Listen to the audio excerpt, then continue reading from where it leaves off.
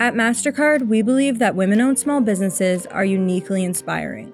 They're pillars of the community and have a measurable impact on the people within them. It's their secret sauce. We are deeply committed to helping address the daily challenges of all Canadian small businesses by putting our technology, cybersecurity solutions, digital resources, and partnerships to work for you every day. Discover them today at mastercard.ca/small business. MasterCard. Start something priceless.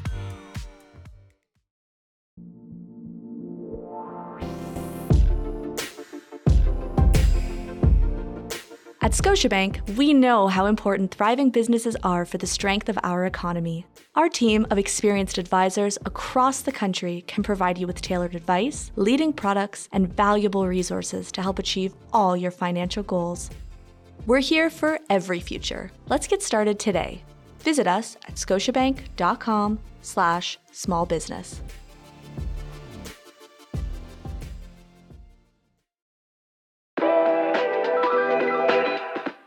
Welcome to the Startup Canada podcast, where we talk to Canada's most innovative and entrepreneurial leaders and changemakers. I'm your host, Rick Spence, and as a business journalist, editor, and entrepreneur, I've learned what makes Canadian startups special, successful, and scalable. Join me every Tuesday to hear news stories of Canadian entrepreneurs and learn about the moments that mattered most on their journeys. The Startup Canada podcast is a production of Startup Canada. Don't forget to subscribe to the show wherever you listen to your podcasts. Entrepreneurs from coast to coast to coast, welcome to the Startup Canada podcast. On the show today, we're excited to speak with Will Wells, the owner and head roaster at Artery Community Roasters, an Ottawa-based social enterprise where people living with disabilities are paid a living wage to roast and package specialty coffee. Will and the Artery team know what a positive impact can do for people living with disabilities, for a farmer defending their land in Guatemala, or a single mother living in Rwanda. And their actions and their products support groups like these and people like these every day. Artery Community Roasters knows their far-flung farmers and producers on a first-name basis. They provide stable and worthwhile employment to people living with disabilities, and they know that consumers want to support businesses that give and don't just take. Will is also a volunteer and board director of Able2, which supports people with disabilities in Ottawa. And last August, Artery won an award for Best Drip Coffee at Ottawa's Coffee Fest. Congratulations, Will, and welcome to the show. Thanks so much for having us. It's great. All right, we're delighted to have you here. We want to hear all about your social enterprise and how you're mixing business with social purpose. But before we do that, our traditional first question is to make sure that entrepreneurs know they're going to get something out of listening to this show. What message or lesson do you hope will percolate through from our conversation today? For sure. Well, if I had to say, the one big takeaway I want, aspiring or, living entrepreneurs to take away is that you can both run an ethical business and a profitable one.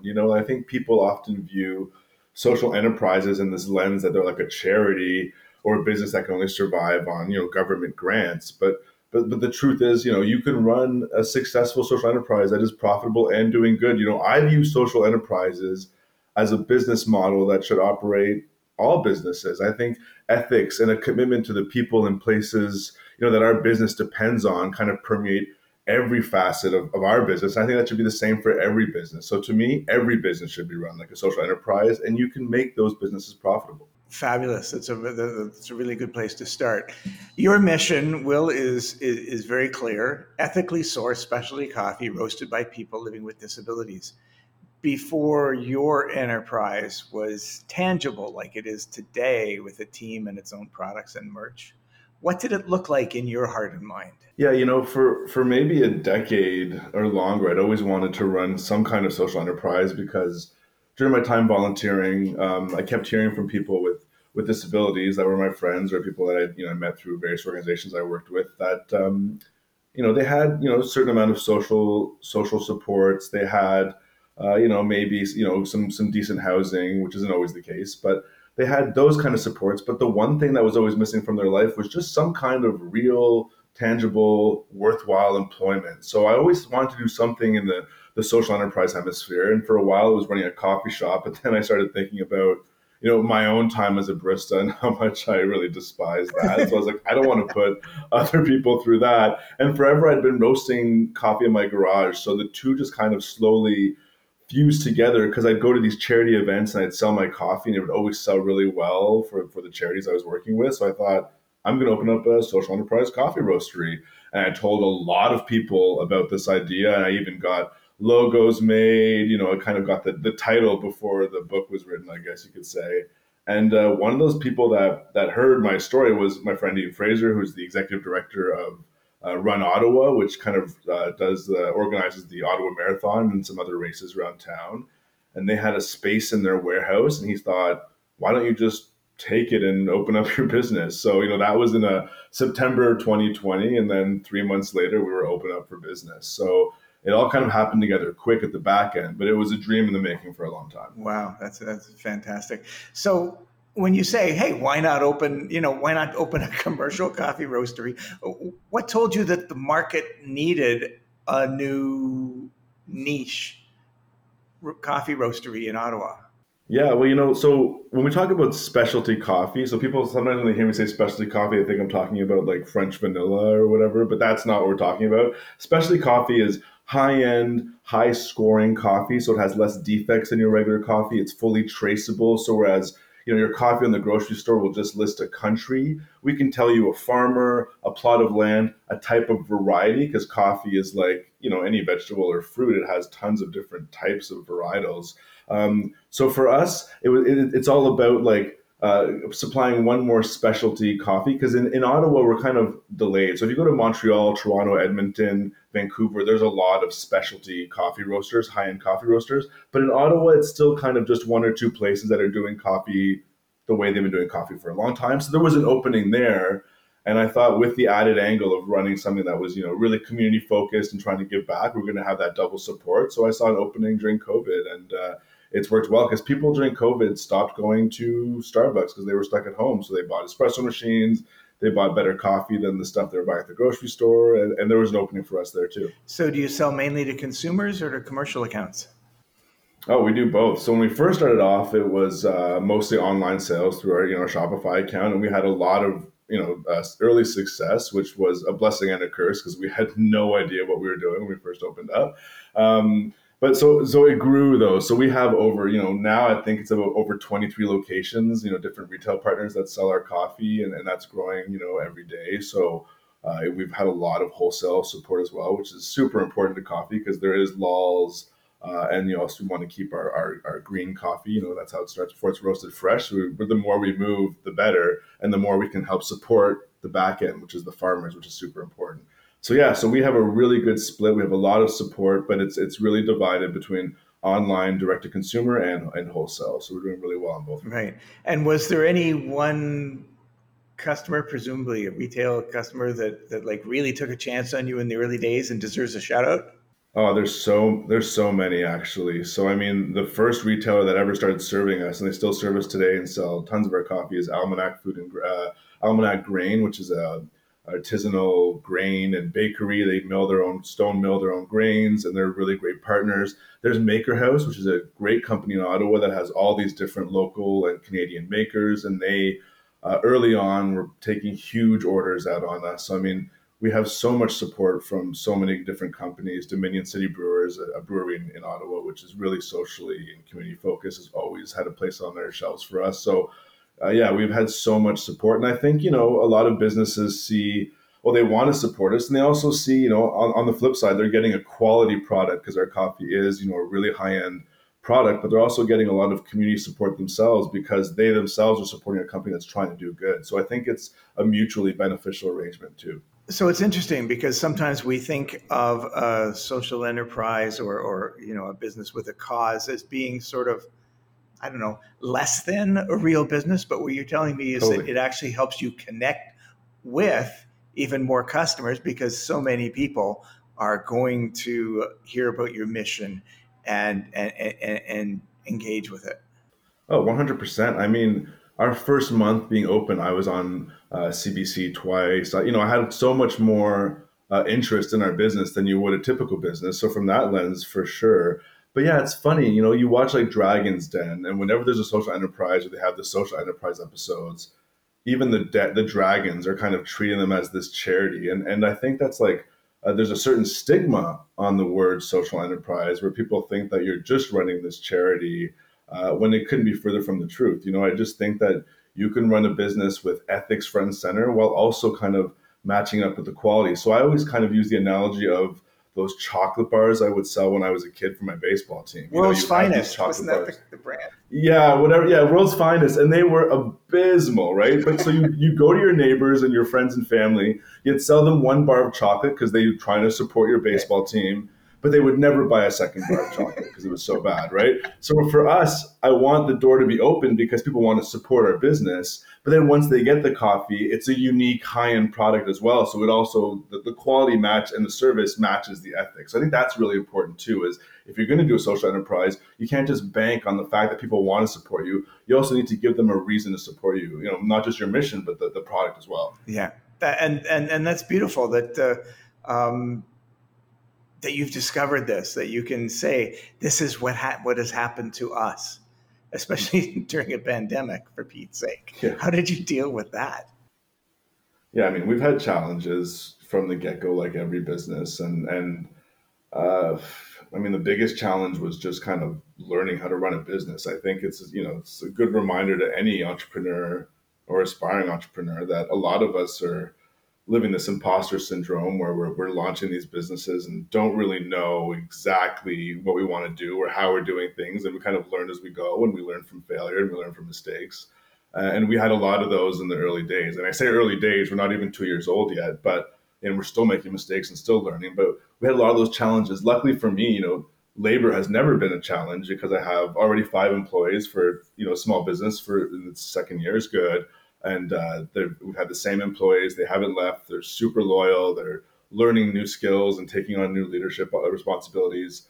So I've always had great staffs, whereas other people during COVID were having problems with their labor, for various reasons. Either they're not paying enough or they can't find, certain skills.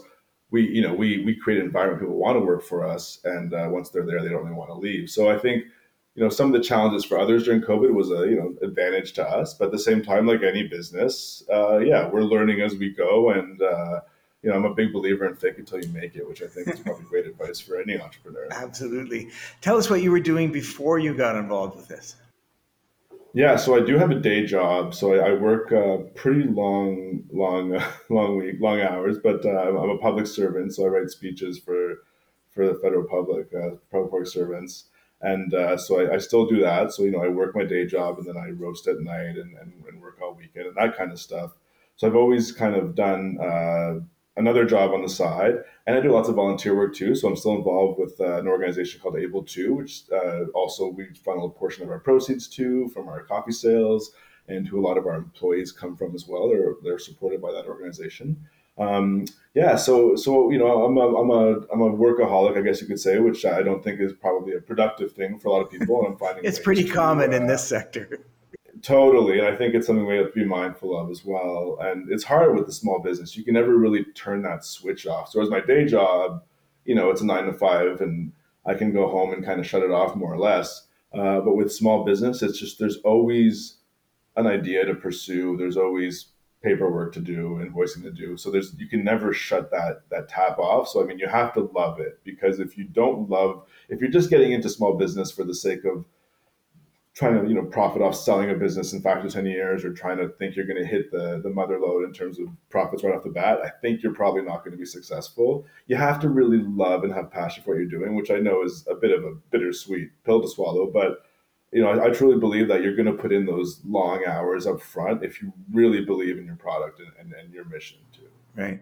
I'm just curious, how do you distinguish between roasting and your very important government job? Do you sit there on a Friday afternoon and think, oh man, work is almost over, now I can go home and really work? Yeah. What's the language in your head on that?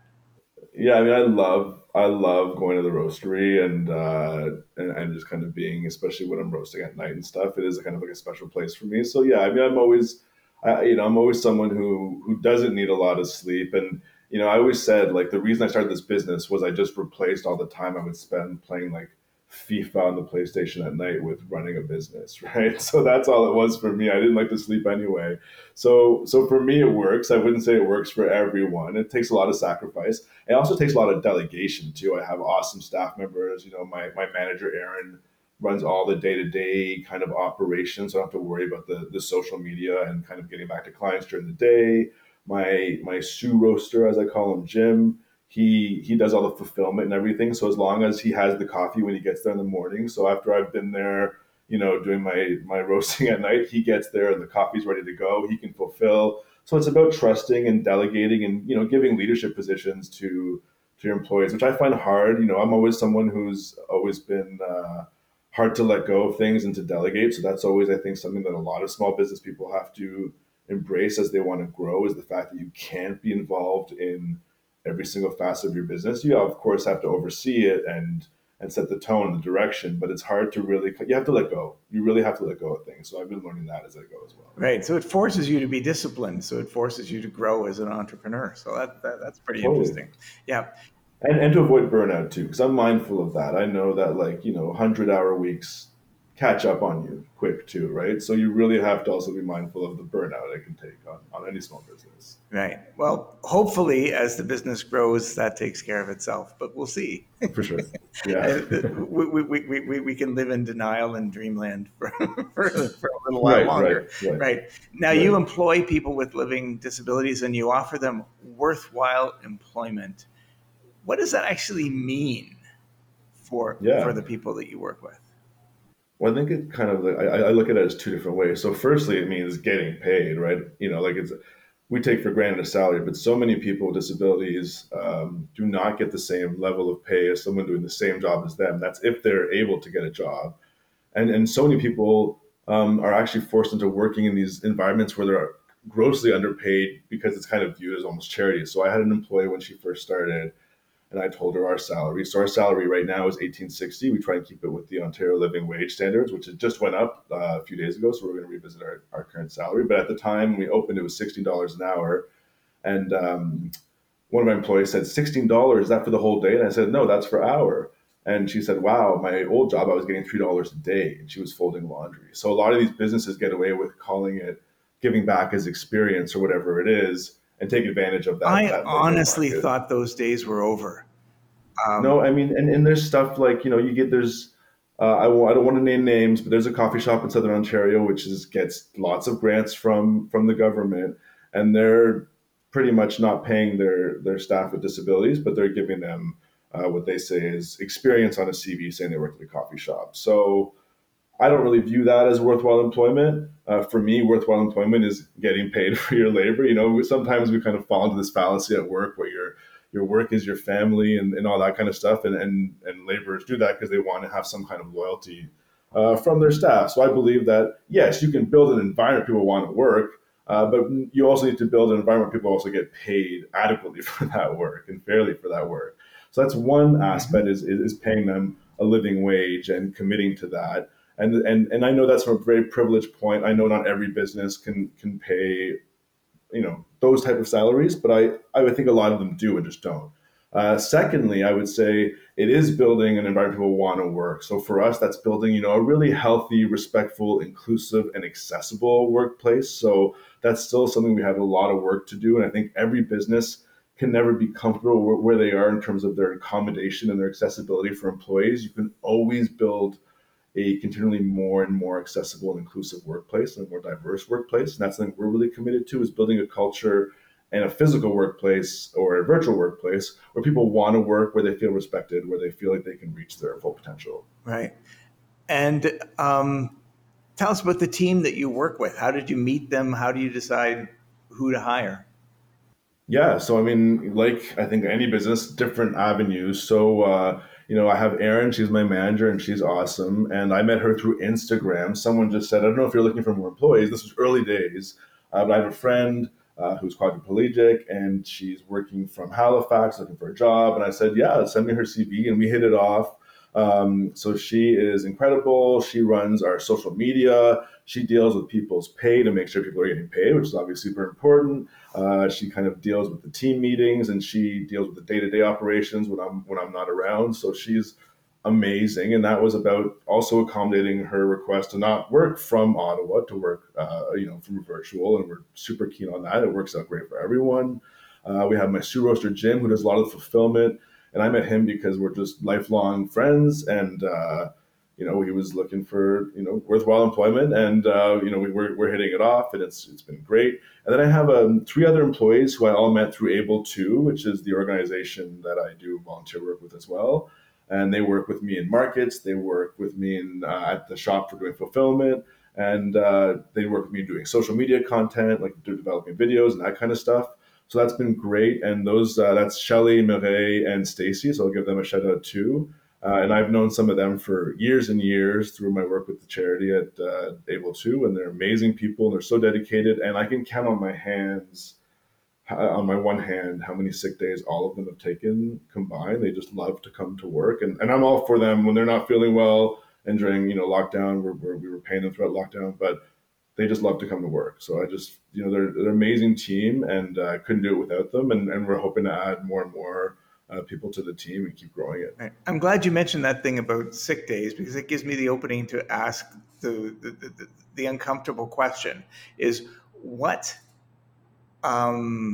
sacrifices, what hits are you or the payroll or productivity expected to take in order to work with people with various disabilities? Are there any?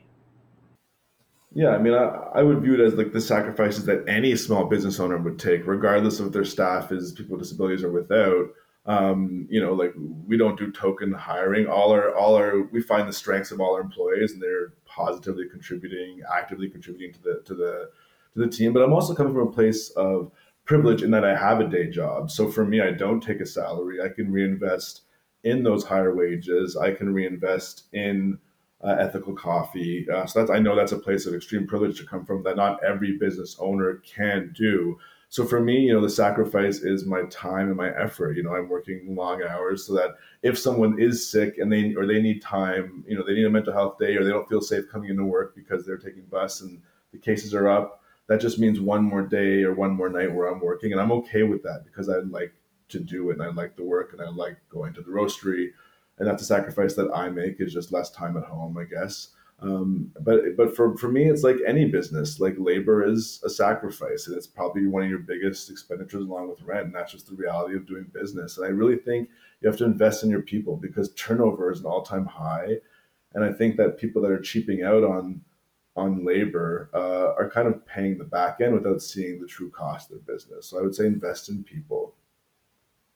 And I remember they were trying very hard to make the point that people with disabilities were a big part of the solution to the labor constraints, the tight labor market in Ontario and in other parts of Canada, and that employers were, and that their task, their challenge was to overcome biases that employers might have about the compromises they'd have to make hiring people with disabilities.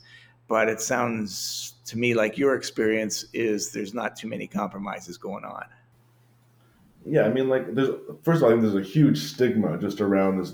People think they're going to have to change their entire workplaces, and yes, you're going to have to make accommodations, but you have to make accommodations or you should be making accommodations for any employee that needs an accommodation to ensure that they can reach their potential at their workspace, right? So I think that for me, like, it's no different than taking a risk on any employee, if they have disability or not. You're going to have to invest in them. You're going to have to make accommodations, and there's programs out there. There's government grants, provincial, federal, that will help you to make those changes too, to kind of lessen the blow to you. But it's funny, like a lot of small businesses, I get you're a small business and you're struggling and you're in an older building that doesn't have accessible washrooms and stuff. Like, it's tougher. You can still, for not that much, put in a ramp outside. Like, you can make some changes that some aren't willing to make. But I think the bigger problem is like the larger companies that could definitely be investing in making a space more accommodating, more inclusive, and more diverse. And they just aren't making the effort, you know? So I think that's where we need to start, is from the top, and not put the onus just on really small businesses, but start from the top and let that trickle down. But I think all businesses could definitely, even ours, could always do more to make their space more accommodating and more inclusive. Yeah. Let's talk about branding. Your brand Yeah. is really bright and fun and imaginative, and you've got these fun illustrations of cool yellow cats and the sliced up cherry flying through the air, and the coffee coming in tins that look like paint cans. So what was your process of developing this branding and imagery and packaging, and what messages are you trying to send with it? Yeah, so even before I opened the business, I always had a vision of this. For people that haven't seen our logo, it's a cute little like heart person who is pouring coffee from an artery into a frothy cup. And we're called the Artery, right? So that was about, the heart. And also my dog's name is Artie, so that was also the inspiration. But I wasn't expecting that. Okay. yeah. So, anyways, yeah. If you go to our Instagram, he's our chief fur officer. So he's part of the he's our CFO, our chief fur officer. But yeah. So I always had this vision in my head, and I had a really photorealistic looking heart. And my cousin Melly is a designer, and she's amazing. And she lives in the UK, and she looked at it and said, "Nobody wants to drink coffee out of a photorealistic looking heart. That's gross." So she developed a more cute version, and that's stuck. And for me, if you look at a lot of specialty coffee roasters, their branding is too slick. Like they almost try. It looks like they're selling like I like diamonds. Like it's just like it's too slick. And I wanted something that was still going to show the quality of the coffee, and still kind of sell the higher end aspect of the brand, while also being the fact that's like it's just coffee. Like we're not selling life insurance. We can take it easy. So we wanted to have fun with it. So the overarching brand is done by a designer, which I think for entrepreneurs, advice I would give you is invest in some professional help with your branding. It does make a difference than you just doing it all on Canva. But all our cute little designs, that's just me at midnight, kind of trying to get a creative outlet, and I like doing that kind of stuff too. So if you like doing that kind of stuff, great. Like I think for any small business, I always say, like, if you're good at doing certain things and you can save certain money by doing it, like I write all our own copy because I'm a speechwriter, so I like writing. Whereas for some people, if you're not great at writing copy, outsource it, right? Like I just think find your strengths, lean into those, and outsource what you're not good at, right? So I think for us, back to the branding, it's just I have a lot of fun with it. It makes me smile, and I hope it makes others smile too. And we get a lot of feedback that it does. And one thing that's funny is if you look at a lot of companies, especially coffee companies, and you go to their website, then you go to the product page, it's all just pictures of coffee bags, and they all look the same. And I wanted something where it's like when you go to our product page, there's tiles with different pictures and the info that you need, so you could quickly look at it and actually see different products. Like what a coffee bag looks like. I don't need to show you what the coffee bag looks like. I want to show you something that's going to draw you in, right? Absolutely. So you've got this bright and fun branding, but at the same time, you have very serious purpose in your work. You have a blend of coffee in honor of your mother-in-law, coffee blends that support farmers who are defending their land in Guatemala, and a blend to support a friend's battle with brain disease. Do you have a favorite story of how your product has changed a life or impacted a community? I mean, like, I like to think that, like, because of our ethics and how we source, that all our coffees are impacting community somewhere from start to finish. So, every single one of our coffees is a fully traceable coffee. So, like, unlike the grocery store, we can tell you exactly where that coffee's from, who grew it. And that also means we pay them a lot higher. So we call something called farm gate, right? Which is the price paid to the farmer. And we have, farm gates that dwarf what's on the grocery store, like just, 6, 10 times higher sometimes. Like it depends on the coffee brand, but all that to say they're getting a larger chunk of that end product, right? Which is really important. And also we are committed to a microfinance program that also pays farmers throughout the year additional funds that they don't have to pay back to us. It's just when we have a good year, we're sharing that wealth with the farmers, which is really important to us. And from that, like you said, we have indigenous farmers in Guatemala that are using that part of the money they raise through coffee to help their peaceful land defense against a silver mine that's trying to take over their lands, right? And then we have every other farmer we work with is fourth generation farmers in Colombia that are just small family farms where they are just living quote unquote paycheck to paycheck or crop to crop because it's such a fragile ecosystem, and coffee growing is so hard and getting so expensive for them as well, right? So that's a huge impact of being able to sell directly. Being able to sell their coffee directly to us is so impactful for them because they get so much more of the larger cut than if they're selling to a large company where they're just selling it for pennies on the dollar, right? And then at the end, and then also when it comes to the coffee that we're selling here in our community, we try and find ways to get back. I already mentioned that a portion of all our sales goes to Able 2 every year. And then also, like our Mary's Finest is named after my mother-in-law, Mary, who died of a rare brain disease a blood cancer. Sorry about that. And so every year at Christmas, we give a donation to the Leukemia and Lymphoma Society of Canada. So there's a lot of different coffees that we do, and we're trying to pass that impact around. And again, place of privilege, or we're a successful company. I have a day job. I can take some of our profit and reinvest it into causes that we think are important. And there's a lot of those that we find important. We have a hard time saying no to various causes. Wow. Yeah, I totally understand that. And what kind of relationships have you created with the coffee producers? Are they personal relationships? Do you get there to the farm gate and meet with them? Are you telling their stories? Yes. Yeah. So telling their stories is a huge part of our business because coffee farmers and producers are the most important part of the coffee value chain. Don't kid yourself, right? And they're so routinely overlooked and so very poorly compensated on the grand scheme of the coffee industry. And in some cases, like the farmers we work with in Guatemala, they're under threat of violence.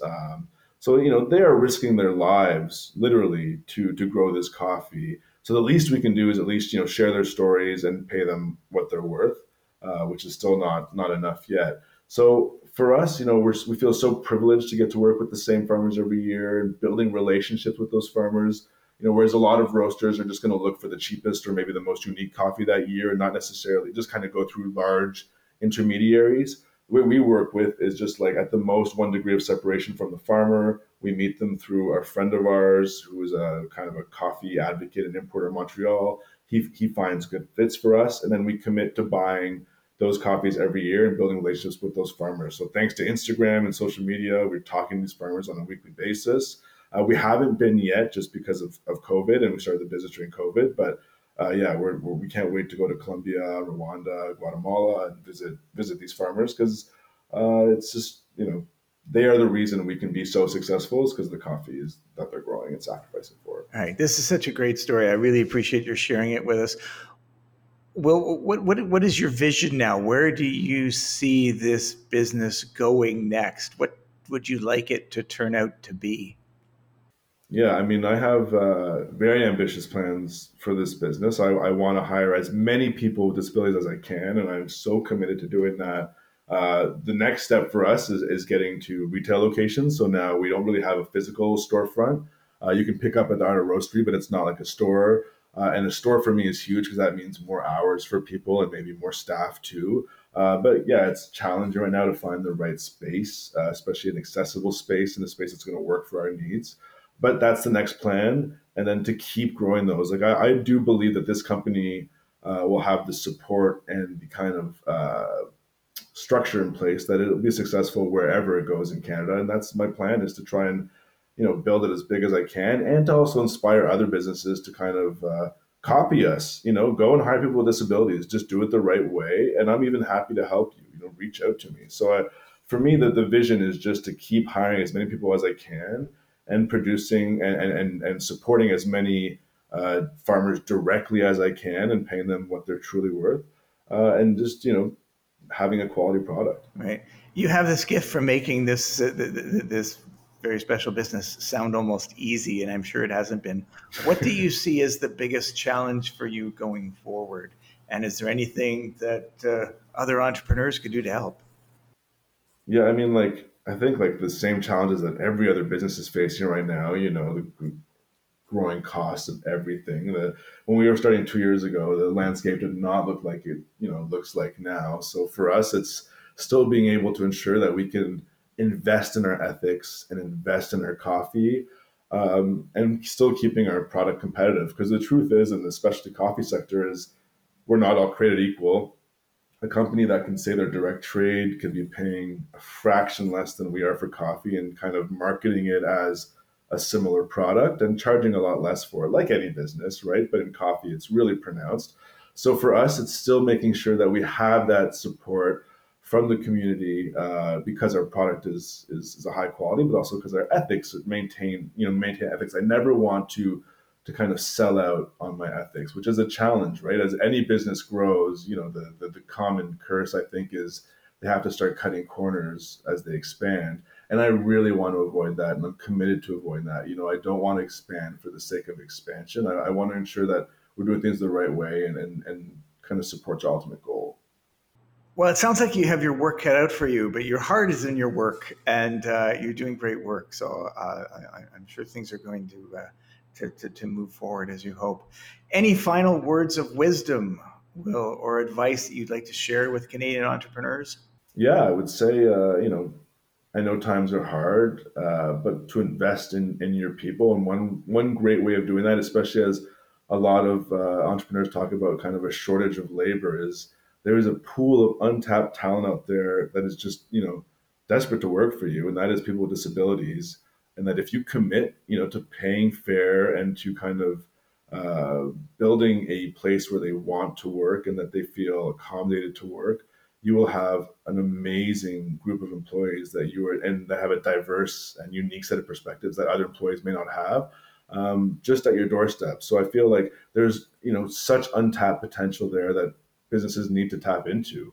And I would say to aspiring entrepreneurs, I would just say, like, prepare to invest in your ethics and know that from the beginning. I think that it's hard sometimes to kind of cut your margin to just kind of buy better sourced materials or to pay your staff more. But I think in the back end, I really do believe society is starting to come around where they want to support more ethical businesses. And, that's not always the case. We see that the best, most competitive businesses are still the ones that maybe are a bit shadier on their ethics, to be kind to them. But I think that people do want to support good businesses if the product and the services are there to match. Yeah, fantastic. Fantastic conclusion. I can't add anything to that. So thanks a lot. I've been talking with Will Wells, the owner and head roaster at Artery Community Roasters in Ottawa. Congratulations on your success and your commitment to social change on a number of fronts, which is really interesting to see how they all work together. And I wish you every success. Thanks, Rick. Thanks so much. Thank you so much for tuning into another episode of the Startup Canada podcast. This show is produced by Lauren Hicks and Maddie Stiles, and it's made possible by the support of MasterCard and Scotiabank.